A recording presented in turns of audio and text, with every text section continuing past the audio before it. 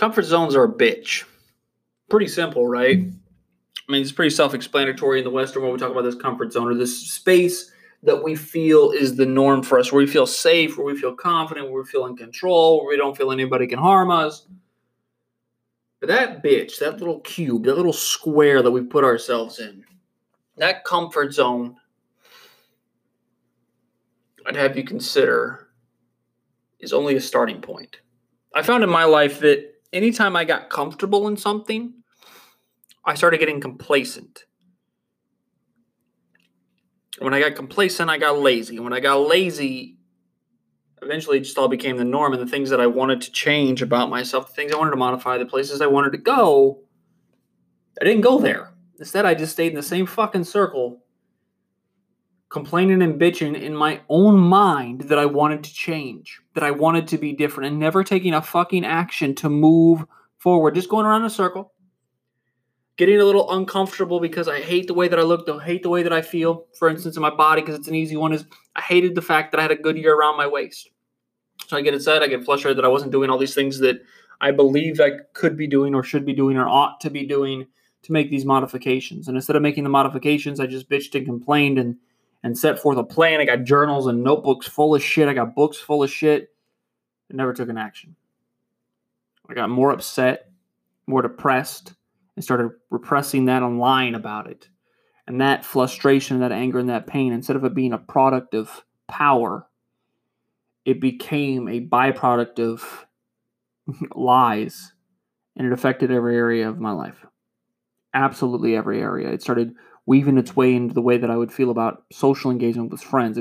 It weaved itself into my confidence with doing business. It weaved itself into my confidence, my relationship with the universe, with God. It weaved myself into my marriages. It weaved myself into my sexuality. It weaved itself into the way that I interacted with the world around me. Yeah. And it got to a point where I'd stop socializing with people.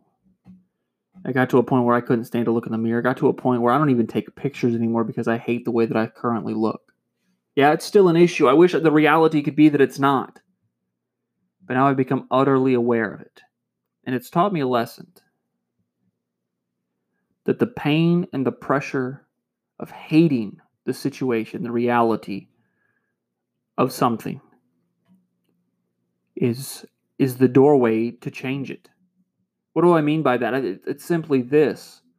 I'd have you consider that when you feel uncomfortable, when you're in that comfort zone and your internal voice, your internal dialogue with yourself is, this sucks. We should be here.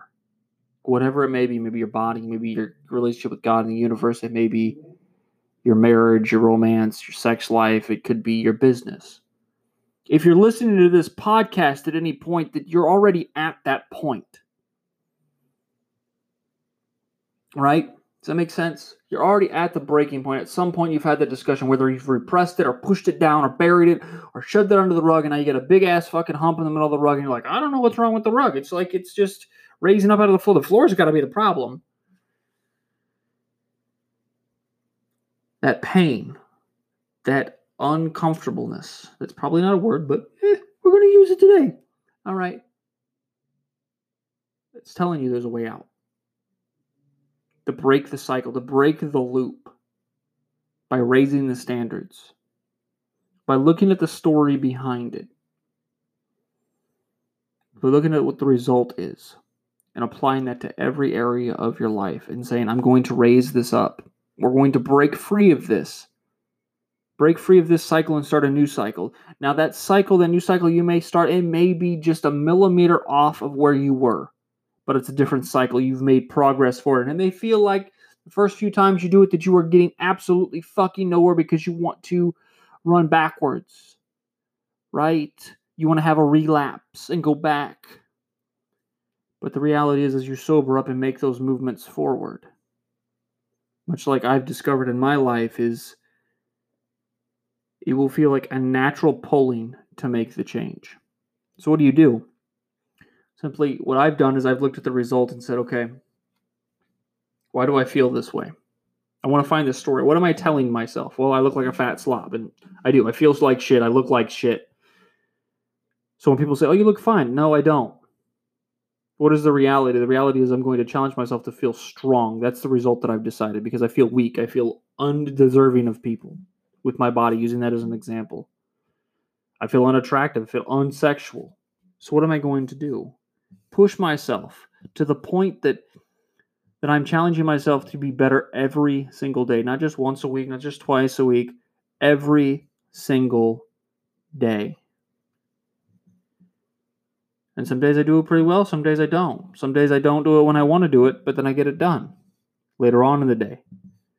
And have you consider in what area, what's the story behind what you're feeling in that pain? Every time you have that discomfort, take a moment, take an hour, and find the story that's going through your mind and rewrite it.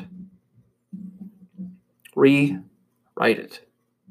You can believe whatever you want to believe. Now, once you rewrite it, you need to take action immediately to drive that home and then take action every single day. The principle of 4. First 3 is a setup. That 4th one, you've run it home. And keep going because you're going to keep running it home every single day. Because you're owning it. And when you own it, life begins to become all out, all in, and full out. So, what are you going to do in the next 48 hours to make that change?